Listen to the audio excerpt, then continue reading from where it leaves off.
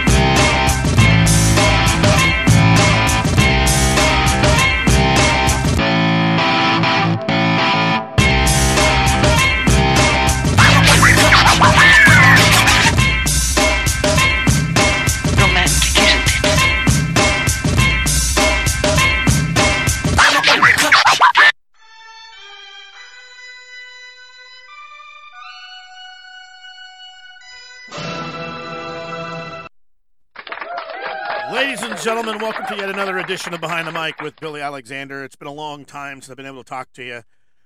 Happy, very past Thanksgiving holiday season to all. Some are probably still celebrating some of that holiday cheer with some late dinners due to travel issues and other things going on in the country.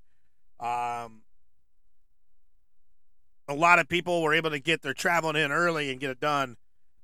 Just to move on to the next one, that everyone's already starting to pile through stores and cause traffic accidents and issues inside of stores, and the backups for FedEx and UPS and all those other delivery people. I don't get paid to mention their names. It's just something a part of I'm just talking about right now.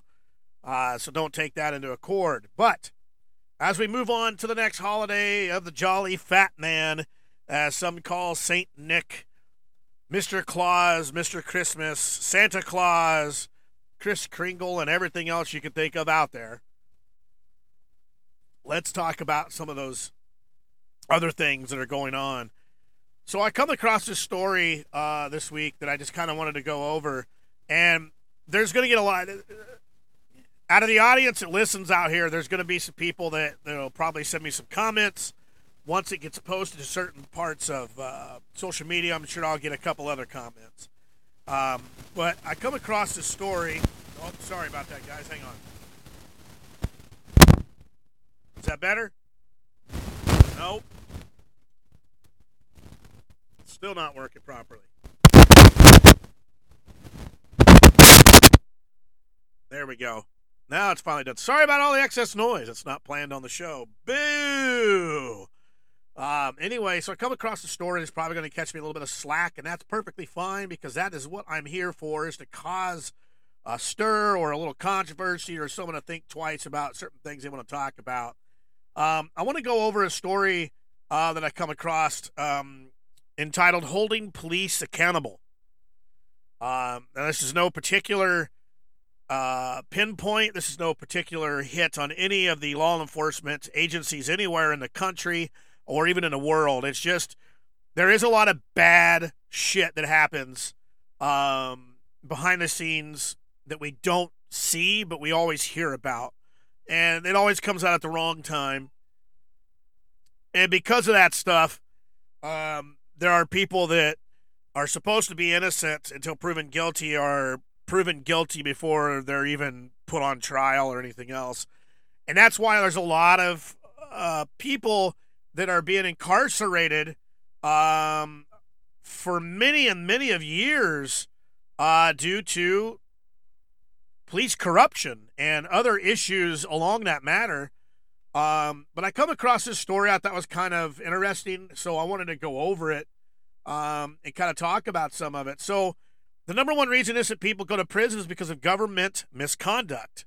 Now, again, this isn't a pinpoint straight at the government. This isn't a pinpoint or against any agency of law enforcement anywhere. It's just a story that it's an opinion. But it's not just my opinion. The view of the National Registry of Exonerations catalogs wrongful conviction cases and all the underlying cases.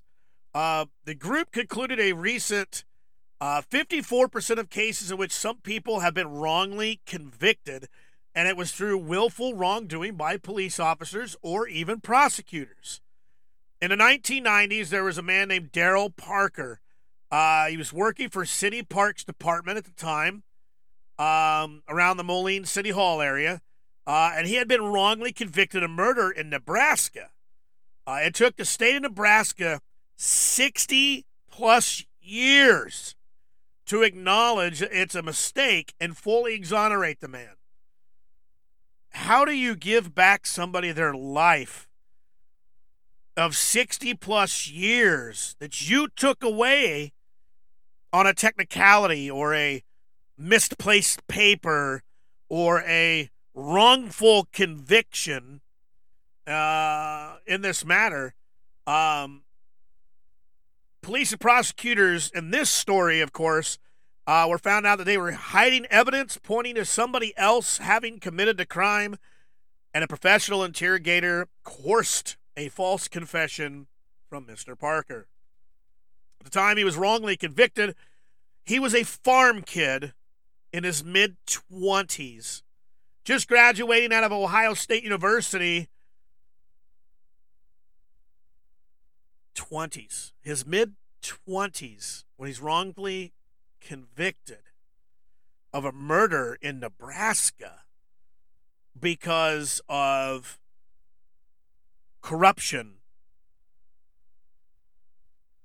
The unbridling of the professional status could protect him or anybody else in that matter from, police misconduct. And it happens all the time, all over the country, all over the world. You see and hear about it in the news and articles and TV shows that they're now making it so easy to break down cases on television for our viewing. It's ridiculous. Former Governor Jim Edgar used to say that the best disinfectant against corruption is sunshine. Let that sink in for a few moments. It's incumbent on journalists, citizens, and others to hold those in power, including police officers, accountable.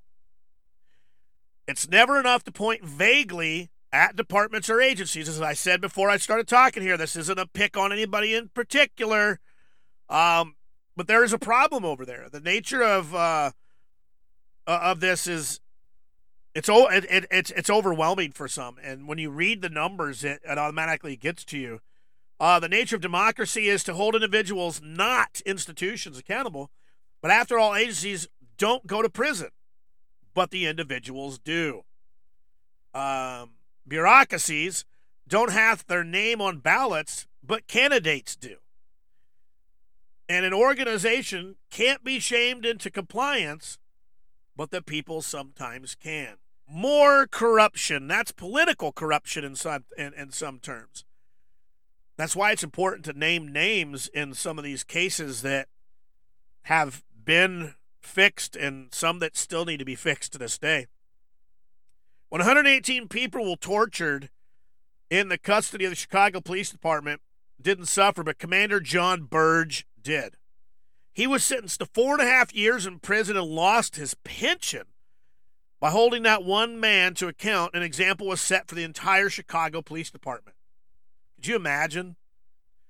The State House bureau chief for chain of Illinois newspapers, a man that was named Gary Gouger or Gauger, maybe pronouncing it wrong, dropped by. He was wrongly convicted of murdering his parents in rural McHenry County. He served 2 years on Illinois death row before his conviction was thrown out. His conviction stemmed from a false testimony on part of police officers who investigated the case. I got a friend of mine that I could bring in to this conversation right now, and man, would he just be tearing one side up and down the other. On both sides, he'd be tearing up and down on the bad part of the judicial system and corruption, and he would be backing on the other side. The wrongful conviction for him was hardly an isolated case. There were 13 innocent men freed from Illinois death row, and of those, 10 of them were tortured by Burge or those under his command. Undercover police officers engaged in sexual assaults, thefts, physical abuse, wrongful use of deadly force, and it's all acts of misconduct. There's good officers that are outraged of this going on. Most of them have it's like a brotherhood. It's a pact. You don't speak of the ill if you don't have to. Because not only will it hurt the force or the people around you, it's going to eventually come back and it's going to hurt you. So a lot of those officers don't come forward and talk about this, and it's a shame that any of them should be scared or worried about their life or their brotherhood, as they call it, to bring bad cops to justice. A good cop has no use for a bad cop, and our society has many good officers throughout the country and the world at times, but police corruption does take different forms. The sins of omission rather than commission. When an officer looks away when somebody commits a crime because they are powerful or connected, that is corruption. Everyone is entitled to equal justice under the law. Our society embusses those who wear a gun and a badge with enormous power. They can take someone's property, they can take somebody's freedom, or in some cases, even take somebody's life. With that much power comes responsibility, but also, on the other hand, with responsibility comes accountability. Now, folks, I want you to think of something on the way out here. If we're not holding them accountable, who will hold them accountable for those actions? Shut up and sit down. That's it for another edition here of Behind the Mic with Billy Alexander. Short session today. Lots of things on the plate. We'll see you again next time, folks. Check it out. Behind the Mic with Billy Alexander on Facebook. You can also check out a few other really good people out there in the world as well. Guys, help support the local people in your area, local podcasting, and everything